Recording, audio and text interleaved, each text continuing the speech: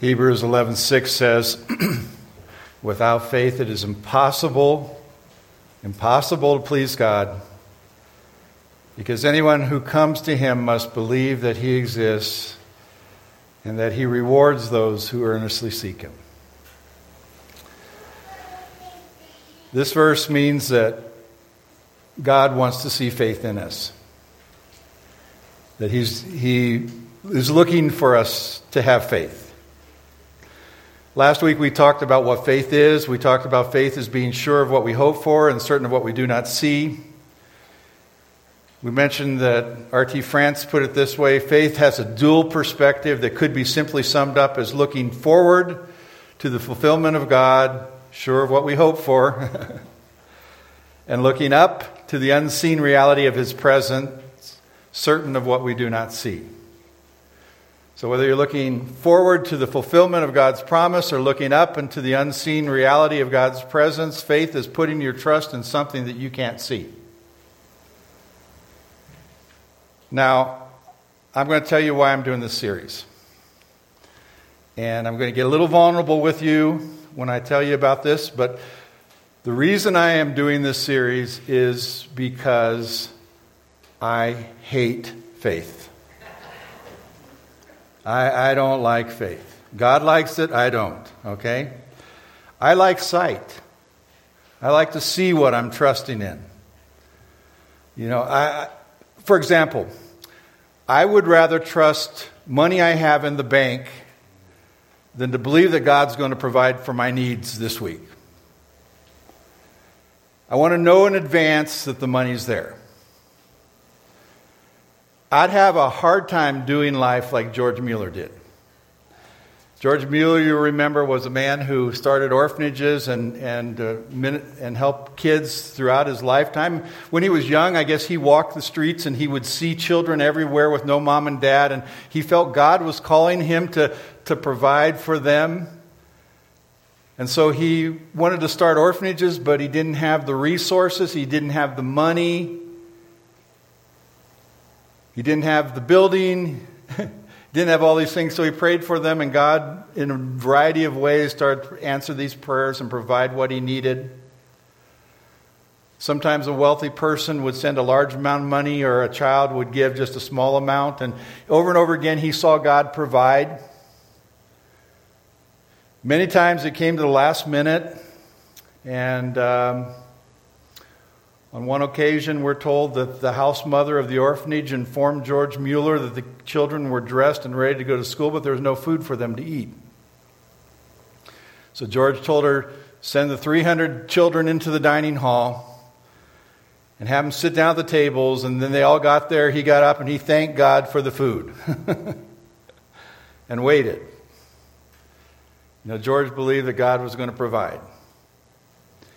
Within minutes, a baker had knocked on the door and said, Mr. Mueller, last night I couldn't sleep. Somehow I knew you were going to need this bread this morning, so I baked all this bread for you. And he brought it in, and he brought all this bread in. And a few minutes later, there was another knock at the door, and the milkman was there. His cart had broken down in front of the orphanage, and the milk was going to spoil by the time he could get it fixed. So he says, could you use some milk? And they fed 300 people that day. At the end of his life, you know, a year before he died, he was asked if God had always been faithful to his promises for him. And here was his reply. He says, always. He's never failed me once. For nearly 70 years, every need in connection with this work has been supplied. Orphans from the first until now have numbered almost 10,000 kids, but they've never lacked a meal. Never. Hundreds of times we started the day without a penny in hand, but our Heavenly Father has sent supplies by the moment they were required. There never has been a time when we didn't have a wholesome meal. During all these years, I've been enabled to trust God and the living God and Him alone. 1,400,000 pounds have been sent to me in answer to prayer. We have needed as much as 50,000 in 1 year, and it's all come in on time. He says, no man on earth can say that I ever asked him for a penny. I didn't go out trying to find the money. He says we didn't have committees formed to try to raise money. There was no collections, no endowments. He says all that came in was an answer to prayer.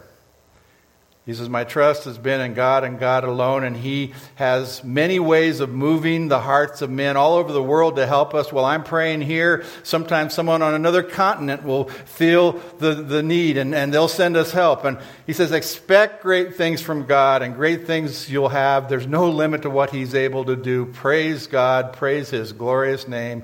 Praise Him for all. Praise Him in everything. I've praised Him many times when He has sent me 6 pence, and I've praised Him when He has sent me 12,000 pounds.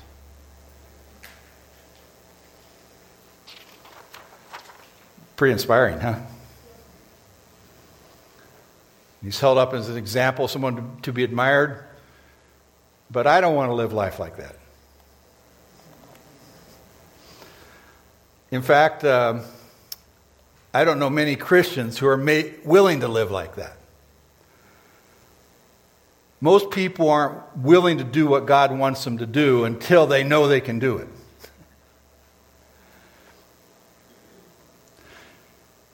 You know, Mueller believed that God wanted him to help orphans, so he stepped out in faith before he had the resources that he needed. I want to know that there's enough money, enough food in the fridge before the kids come to supper. I'd be a wreck going through life like that. You know, many times Christians have a hard time obeying God. They want to know that all their ducks are in a line before they set out in faith. A classic example of this is in our giving to God. Many Christians never even consider tithing their money because they don't believe that God's going to take care of them if they do. Maybe they think that someday, sometime when they have a surplus, they can start. But they never have one. They're hesitant to be obedient in one of the most basic matters of faith, making God Lord of their money. Instead of giving God what He's instructed them to give for His work, they want to make sure their needs are met first. But doesn't giving God the first fruits mean that we give to Him before anything else? And I'm just saying that to say faith is hard. Faith is hard. And one of the areas I need to grow in is I prefer sight to faith. Now, I'm sorry I'm your pastor. I'm sorry if I'm disappointing you, because if faith is what pleases God and I'm lacking faith, I got a problem, right? And that's why I wanted to focus on this topic of faith, because I know God wants me to trust Him for more. One of the areas that I need to grow in is just the willingness to do certain things that God lays on my heart. Sometimes I'm hesitant to do something because I'm unsure what God's going to do, if He's going to do His part. Maybe it's being willing to witness to someone that I know isn't very receptive. And I'm not sure how to go about it. And I don't think I'm going to have the right words, so I kind of back off. Or maybe I'm afraid to tackle a ministry that I don't feel gifted for. Maybe it's being hesitant to take a step I feel God wants me to take because I don't feel like I have the resources for it. Maybe it's being reluctant to give something that I don't think I can afford to give. Maybe it's not trusting God loves me when I don't sense His presence. Maybe it's failing to be at peace in some negative circumstance in my life since I'm not convinced in my heart that God really cares about the details of my life. And whatever it is, I hate faith. Although I know a lot about God, I've studied Him all my life, my default response isn't to trust Him to meet my needs. Now, I believe God is all-powerful. I have no question about that. And I believe He's always good. I have no question about that. But I'm still uncertain that He's going to come through for me. And I want you to know that when I feel that way, I don't put the blame on Him. I put the blame on me because I'm sure He's all-powerful and I'm sure He's good. So if there's a problem, it must be on my part. I don't doubt His character. Sometimes I doubt my worthiness. Sometimes I feel maybe I don't deserve His support. Or maybe this is even more the case for me. Maybe I'm not convinced that my circumstances are important enough to warrant His help. But for whatever reason, I often find myself spending more time calculating my resources than I do listening to God and stepping out in faith for Him. And what does God tell me He wants from me? He wants me to trust Him completely. He wants you to trust Him completely. But faith stresses me. And yet I know that the only way I can ever know God is through faith, because I can't see Him. I can't talk to Him like I can talk to you. And the only way I can ever believe He loves me is through faith. And so it's critical for everything about my relationship with God.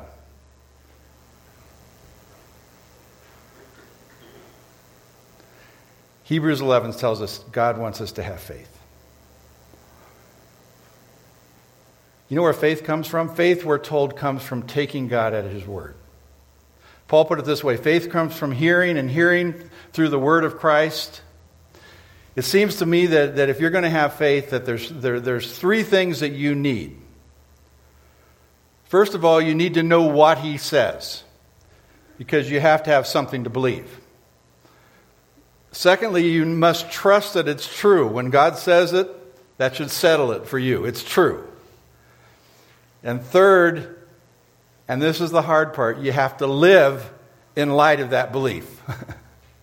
It's not enough just to know what He says.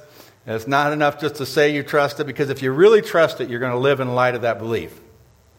And so biblical faith is as simple as that. 1, 2, 3, know, trust, and live. Well, in this series then, we're going to be looking at men and women who are singled out and noticed because of their faith. And we're going to be seeing how their faith was expressed. It's going to be expressed differently in each of these people's lives.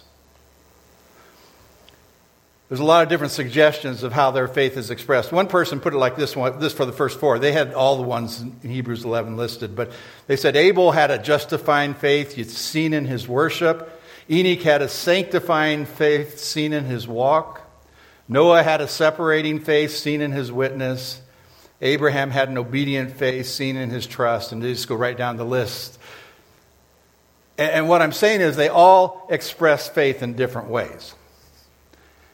And the first person we're going to look at in this chapter, the one who leads out in this hall of fame of faith, is Abel. Now, doesn't it seem a little strange that in this list of great men and women of faith, they would start with a martyr? I mean, what good did his faith do him? He dies. I thought faith was supposed to fix everything in your life. Sure didn't fix things in his life. And starting with a martyr might make you a little less excited about being a person of faith. I mean, shouldn't God protect us when we have faith? And I think, well, maybe the author's reason for starting with Abel is to remind us that what matters most to God is not that we're kept from suffering, but what matters most to God is that we have a right relationship with Him. And why not start this list with a great man or woman of faith, a leader like Moses or a popular hero like David? Why Abel? Abel, he doesn't even really say anything in Scripture. He's just there. And I believe that there's a reason for starting with Abel. First of all, he's going through it sequentially, so that's a good reason, because he's part of the first family. But I think there's other reasons for starting with Abel too. And because I think that Abel's faith shows us how we can be acceptable to God. And isn't that the appropriate starting place if we want to be men and women of faith? We have to first be in relationship with God. Abel's faith, it's been suggested, is a saving faith. It's a justifying faith. It's the kind of faith that makes our worship pleasing to God. And so look with me at Hebrews chapter 11, verse 4, as I read a verse on Abel's faith. It says this: By faith, Abel offered God a better sacrifice than Cain did. A better sacrifice. By faith, he was commended as righteous man when God spoke well of his offering. And by faith, he still speaks even though he's dead. This verse tells us three things about Abel's faith. First of all, it tells us Abel offered a better sacrifice. Then it says that he was commended as a righteous man because of his sacrifice. And then it says he still speaks to us today. And so we're going to look at those three things here this morning. First, it tells us Abel offered a better sacrifice than Cain. By faith, Abel offered a better sacrifice than Cain did. You know, you're looking at two men here, Abel and Cain. And their lives go very different directions. Cain is a murderer, and Abel is a worshiper. And sometimes when you look at situations like that and you see one son making wrong choices and it becomes a detriment to society, you begin to say, okay, what's the cause of this? What's the cause of this behavior? And people start to say, well, maybe it's the heredity they have, or maybe it's the environment they live in, or maybe one has a work ethic and the other doesn't. He's just lazy. Or maybe one lacks religious motivation. You know, if people just live their religion, they wouldn't behave like this. And so you look at these things, heredity, environment, work, religious motivation, and you think, is that what's coming to play here? Warren Wiersbe says that. Try applying those solutions to Cain and Abel. Why did Cain turn out the way he did and Abel turn out the way he did? He says, was it heredity? He says, no, they're both from the same family. Environment, they were raised just outside of paradise. Employment, both of them were hard workers. Cain was a farmer, Abel was a shepherd.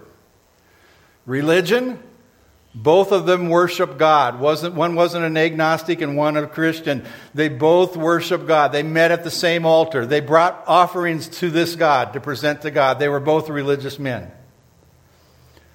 Yet in spite of these things, these two people responded very differently. One was a worshiper and one was a murderer. You know, what was it that made Abel's sacrifice acceptable and Cain's sacrifice unacceptable? Well, there's two main suggestions. The first is that the difference between the two men was a matter of attitude. The idea here was not that the nature of the offering was different, but the attitude with which it was given is what matters. These people argue that both kinds of offerings were completely appropriate. The Bible makes allowance for both kinds. They both brought the fruit of their labors. What one made one acceptable and the other not was the heart behind the gift, not the gift.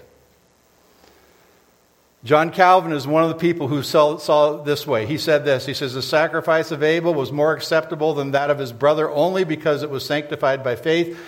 Where did his pleasing come from other than that he had a heart that was purified by faith? So it was a heart matter. And I believe personally that was definitely part of it. The attitude with which we bring our offerings to God always matters to Him. The psalmist in Psalm 50 said to God's people, I don't rebuke you for your sacrifices or your burnt offerings which are ever before me. That people were bringing their sacrifices and their burnt offerings and all these kinds of things. And God says, I don't rebuke you for that. You're doing the appropriate thing. You're doing what you're required to do. That's right. That's what I require of you. But He goes on and says, but I want more than your offerings. He says, do I eat the flesh of bulls and drink the blood of goats? No. He says, sacrifice thank offerings to God. Be thankful. Fulfill your vows. Be true to your word and call on me in the day of trouble. You know, depend on me for help and I will deliver you and you will honor me. And here it's not the gift, it's the heart with which the gift is given that matters to God. A right gift with a wrong heart is unacceptable to God. And the scriptures indicate that God rejected Cain's offering, and when he did, Cain became very angry, and this reveals what's going on inside his heart. And when God pleaded with Cain to do what's right, warning him that sin was crouching at the door of his heart, seeking to master him, God's plea was met by silence on the part of Cain. Cain had a heart problem. But I personally believe there's something even more going on here than that. The second suggestion as to what made these two men's offerings so different was what a lot of commentaries call a matter of obedience. It wasn't that the two brothers brought the same offering. It was that one was given in faith and the other was rejected for unbelief. And what does it mean to give something in faith? Well, over and over again, what the biblical scholars do is point out that faith is always obedience to God's revelation in terms of biblical faith. To do a thing by faith, you do it in response to a word from God. You get a word from God, and by faith you obey it.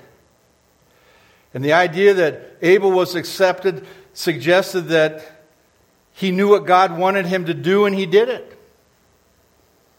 Paul again says, faith comes by hearing, and hearing through the word of Christ. You know, the thought here is that in some way God must have made his will clear. And think about it. There must have been some ideas about what God expected in their worship. Otherwise, why would they be coming to the altars in the first place to bring their offerings? And why would they be going at a certain time to a certain place? And how did Abel know that one of the gifts that's acceptable is an animal sacrifice? I mean, slaying an animal and burning it before God, why not give him, wool from the sheep? In some way, God must have been communicating to them that sacrifices were appropriate in worship. Cain and Abel would have been Adam and Eve's son, and they would have learned probably about sin offerings from their parents. And Adam and Eve learned about the consequences of sin in kind of an unusual way. In Genesis 3:21, we're told that when they sinned, the first thing they did was they realized that they were guilty, and they withdrew from God, and they hid from God, and they were afraid that they would be exposed. They felt guilt, something new.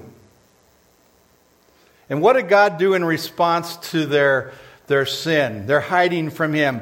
They want to be covered because they feel unacceptable. And they're trying to cover themselves with leaves, right?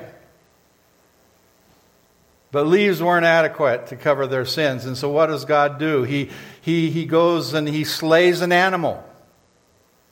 And he clothes them in the skin of the animal. So many people have pointed out what a fitting picture this is of the work of Christ. You see, God dealt with their sin by slaying an innocent animal, a substitute, to cover their nakedness, their guilt. God had said before they sinned that sin would produce death. And here's what happens, There's death right away after they sin. Not the death of Adam and Eve, though that's going to come because as a consequence of their sin. But that's not the first thing that dies. But a death of a substitute, an animal that would lose its life to cover them. The great 18th century evangelist George Whitefield connects us to Jesus. He says this, he says, "What were the coats that God made of our first parents but the types of the application of the merits of the righteousness of Christ on the believer's heart?" He says, we're told that those coats were made of skins of beasts. Those beasts were slain in sacrifice in commemoration of the great sacrifice, Jesus Christ, that thereafter would be offered. The skins of the beasts thus slain, being put on Adam and Eve, taught them their sinful nakedness was to be covered with the righteousness of the Lamb of God. In this way, God revealed how sinful man was to reproach him. Here, man was taught that sinners ought to bring a sacrifice to cover their sins if they want to relate to Him. Now, if this was right, Abel's faith was an expression of his conscious need of a sin covering. Cain came his own way. Instead of bringing a sin offering, he brought the fruit of his labor. Cain's offering was a monument to pride and self-righteousness. Abel, on the other hand, brought God what God wanted. It was an acceptable offering. Cain met God on his own terms, not God's. Cain did his own thing. Cain thought he could approach God on the merits of his own work. Cain gave God the best of his labors. He said, "Here, God, isn't this terrific? Look what I got to give you." And Cain, it's been pointed out, is the father of all false religion. You know what false religion is? Coming to God through our own efforts instead of the way God has prescribed, through the blood of a sacrifice. It's what God did for us, not what we do for Him, that really matters. So secondly, Abel was commended as righteous because of his faith. We're told he brought a better sacrifice, a better offering, and now he's commended as a righteous man because of his offering. Because Abel trusted God, God declared him to be righteous. Actually, the doctrine of a blood substitute is repeatedly stressed in the book of Hebrews leading up to this point. Fact is, in Hebrews 9:22, we're told this: the law requires that nearly everything be cleansed with blood, and without the shedding of blood there is no forgiveness. Hebrews 9:22, the law requires nearly everything to be cleansed with blood, and without the shedding of blood there is no forgiveness. And Hebrews 7:27 says Christ is that substitute. He, Christ, was sacrificed for sins once for all when He offered Himself up. The point is, you can't come to God any way you choose. You don't just say you believe in God and then decide for yourself how you're going to draw near to Him. That was Cain's problem.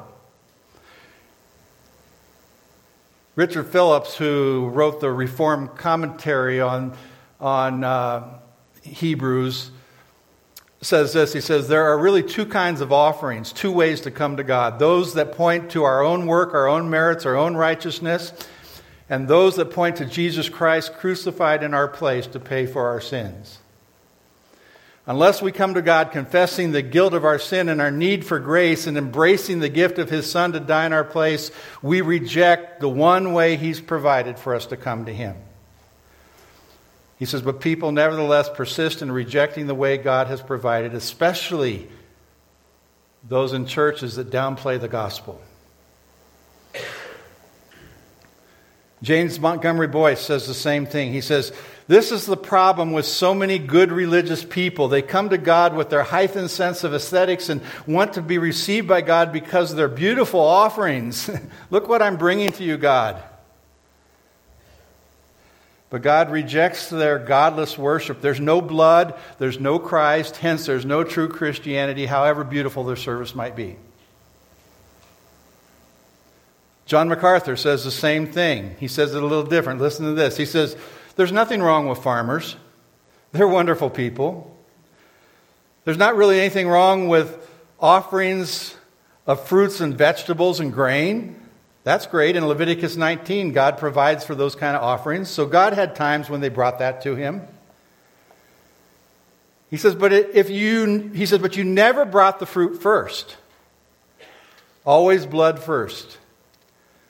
Because blood was necessary to deal with sin before you could ever enter the presence of God. He says there were meal offerings, weren't there? Yes, there were. Sure, and there were loaves, and they would wave the sheaves before God. But that didn't come first. Sin offerings and trespass offerings came first.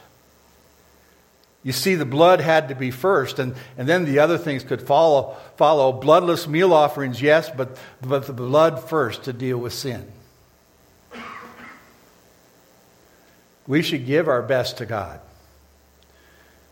We should offer beautiful worship to Him. Why? Because He's deserving of the best we have to give. There's no higher privilege in doing things for the honor of God and His name. But this only comes after the blood. Only after we have confessed our guilt and placed our faith in the sacrifice He's provided can we bring anything to God. Jesus said on one occasion, I'm the way, the truth, and the life. No one comes to the Father but by me. And a lot of people think what He's saying, He's saying, follow me, I'm a discipler. You can come with me and I will show you how you should live and this kind of things. And that'll make you acceptable to the Father. But when He says, I am the way, the truth, and the life, He's not talking about His life example. He's not talking about His teaching. He's talking about His sacrifice, the sacrifice of His life for you and I to cover our sins and make us worthy to come to the Father, not on our own behalf, but on the work of the cross of Christ for us.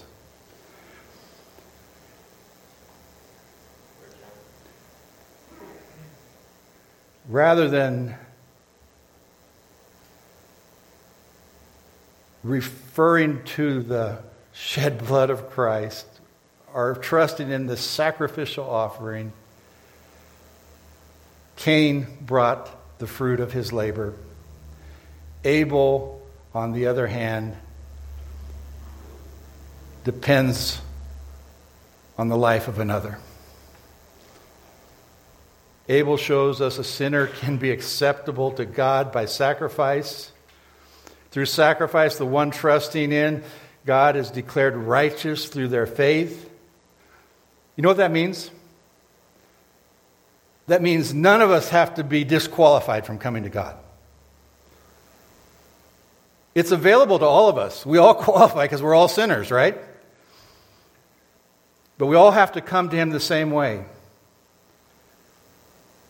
By placing our trust in a substitute for us. It's not the fruit of our labors that wins God's approval.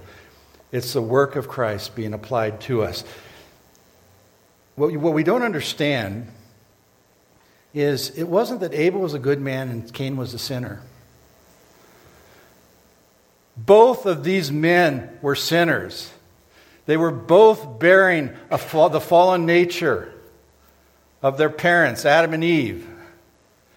When Abel brought a blood substitute, the Lord had regard for his offering. The blood turned God's wrath away by him looking to the coming of Christ. God was looking toward the coming of Christ, and on that basis, God received Abel's offering with gladness, and Cain's offering would have been accepted if he had come in the same way. That's why God asked him, if you do well, will you not be accepted?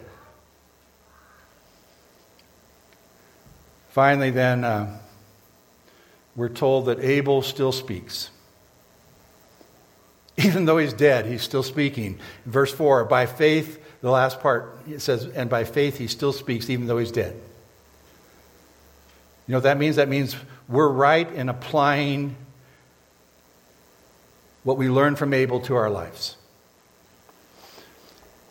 It's appropriate that this first example of faith have to do with acceptable worship. The reason that Abel still speaks to us is that his life shows us how we can be made right with God.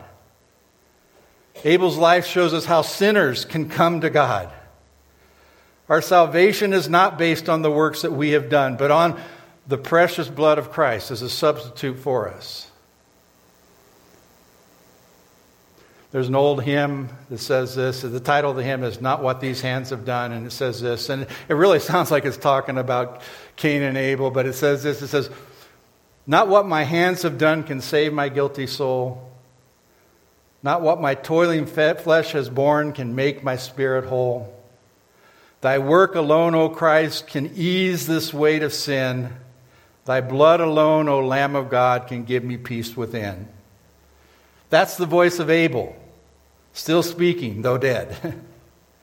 The only way we can come and be acceptable to God is by the way Abel came.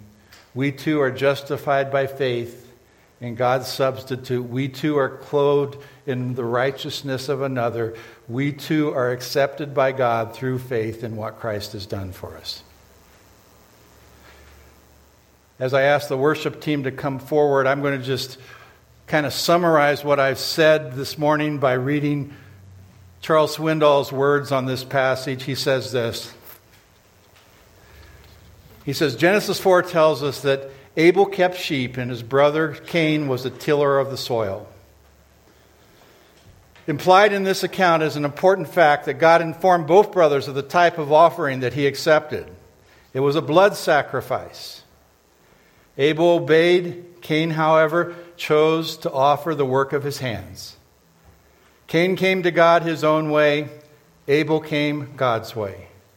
Abel's faith was evidenced in his offering. Cain's lack of faith was evidenced in his. Undoubtedly, Cain was sincere, but sincerity alone was no substitute for obedience. It's human nature to come to God our own way, on our own terms, with our own offerings and our own good works, but that's not God's way. God's way is through another offering, the shed blood of his only Son. And when we come to God, it can only be through faith in Jesus, not the work of our hands, no matter how hard or how long we have toiled or how plentiful the harvest. The only way we can come to God is through what God has offered to us, the gift of a sacrifice. And that's what we're going to celebrate. Isn't that cool? We're going to celebrate what God has provided for us as we partake of communion together this morning. What I want you to take away from this is I want you to realize that we all stand before God in a common place. We're all sinful humanity, and one person's not in a good place because they're a good person, and another person in a bad place because they're a bad person. We all need the covering of Christ. And so as we partake of the communion this morning, have hearts overwhelming with praise because you are qualified to come before God if you trust in the sacrifice he has provided for you.